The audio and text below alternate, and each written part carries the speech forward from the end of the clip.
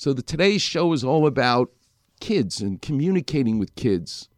And it makes me think about my life in medicine and orthopedic surgery in pediatrics.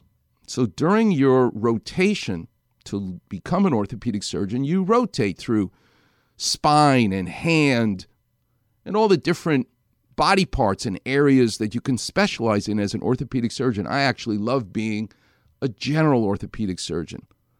I will see you if you're complaining that your neck hurts or you're complaining that your toe hurts. I can do it all.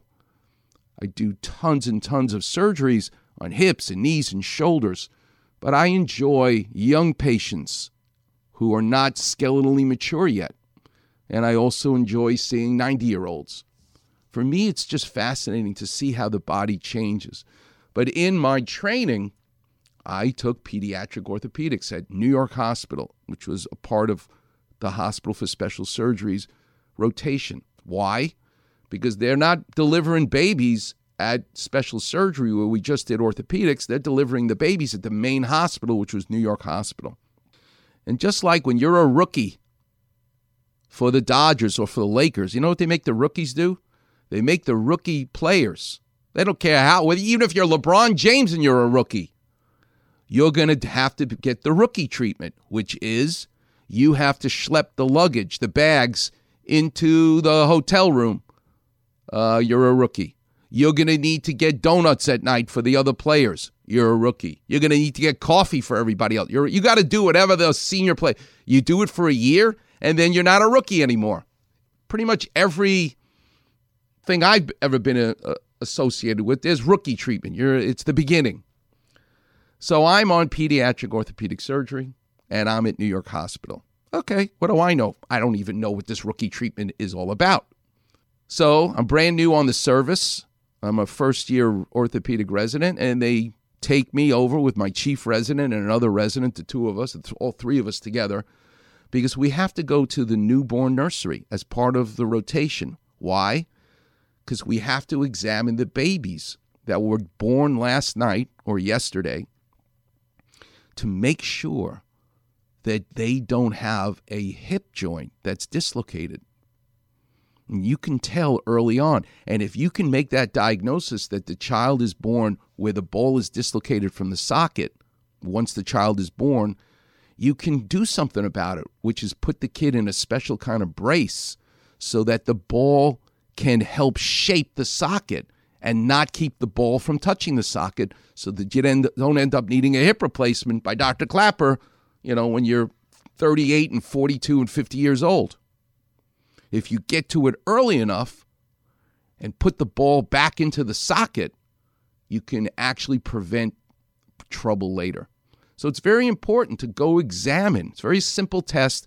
A lot of pediatricians think they know how to do it, but they really don't. It's a very simple test. You have the baby on their back, tiny little baby, just born, and you put your thumb on the inside of the baby's thigh. Baby is on its back facing you. And your long finger and ring finger are feeling the trochanter, the side of the baby's hip, and you literally feel the range of motion to feel if the hip is popping in and out of place or not. And you got to learn how to do that as a pediatric orthopedic surgeon to make the diagnosis that, this kid's got a dislocating hip. Okay, I read about it, I learned about it, and now I schlep over with my white coat with my other residents, and we go to the newborn nursery. But this is where the rookie treatment starts. Because you know anatomy, the difference between a girl and a boy, particularly when you're dealing with their pelvis and their hip, and they're on their back. You really need to feel it. It's a subtle feeling of that pop. So you have to take the diaper down.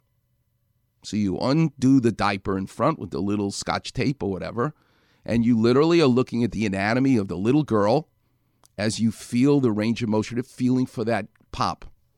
Okay, no big deal. So the first one, rookie treatment, Clapper, start over here because it's a little girl. So I take the diaper down. What do I know? And the head nurse, this big woman, loved her.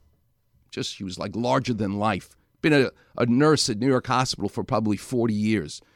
She's standing at the doorway with her hands crossed. And she's one tough lady.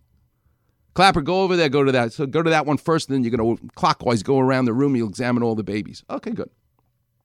And she's got her hands folded, and she's got this grin on her face. And I'm going, I've never seen this tough, nasty, scary lady happy. She's got her arms crossed. She's got a grin on her face. So I go over to the first one, little girl, take the diaper down, put my hands around the hip, and I feels pretty good. Okay, let's switch. Now go to the next one. Well, what is the next one? It's a little boy who has a penis. Okay? The little girl obviously did not. Well, when you're newly born, if anybody touches anything near your pelvis, what do you think's going to happen?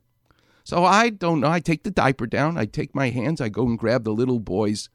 But this nurse and all the other people in the room knew what was about to happen, except me, because it's rookie treatment. I take my hands, I take the diaper down, I grab the little boy's thighs, and I go to feel if the hip is out. And what does the little boy do?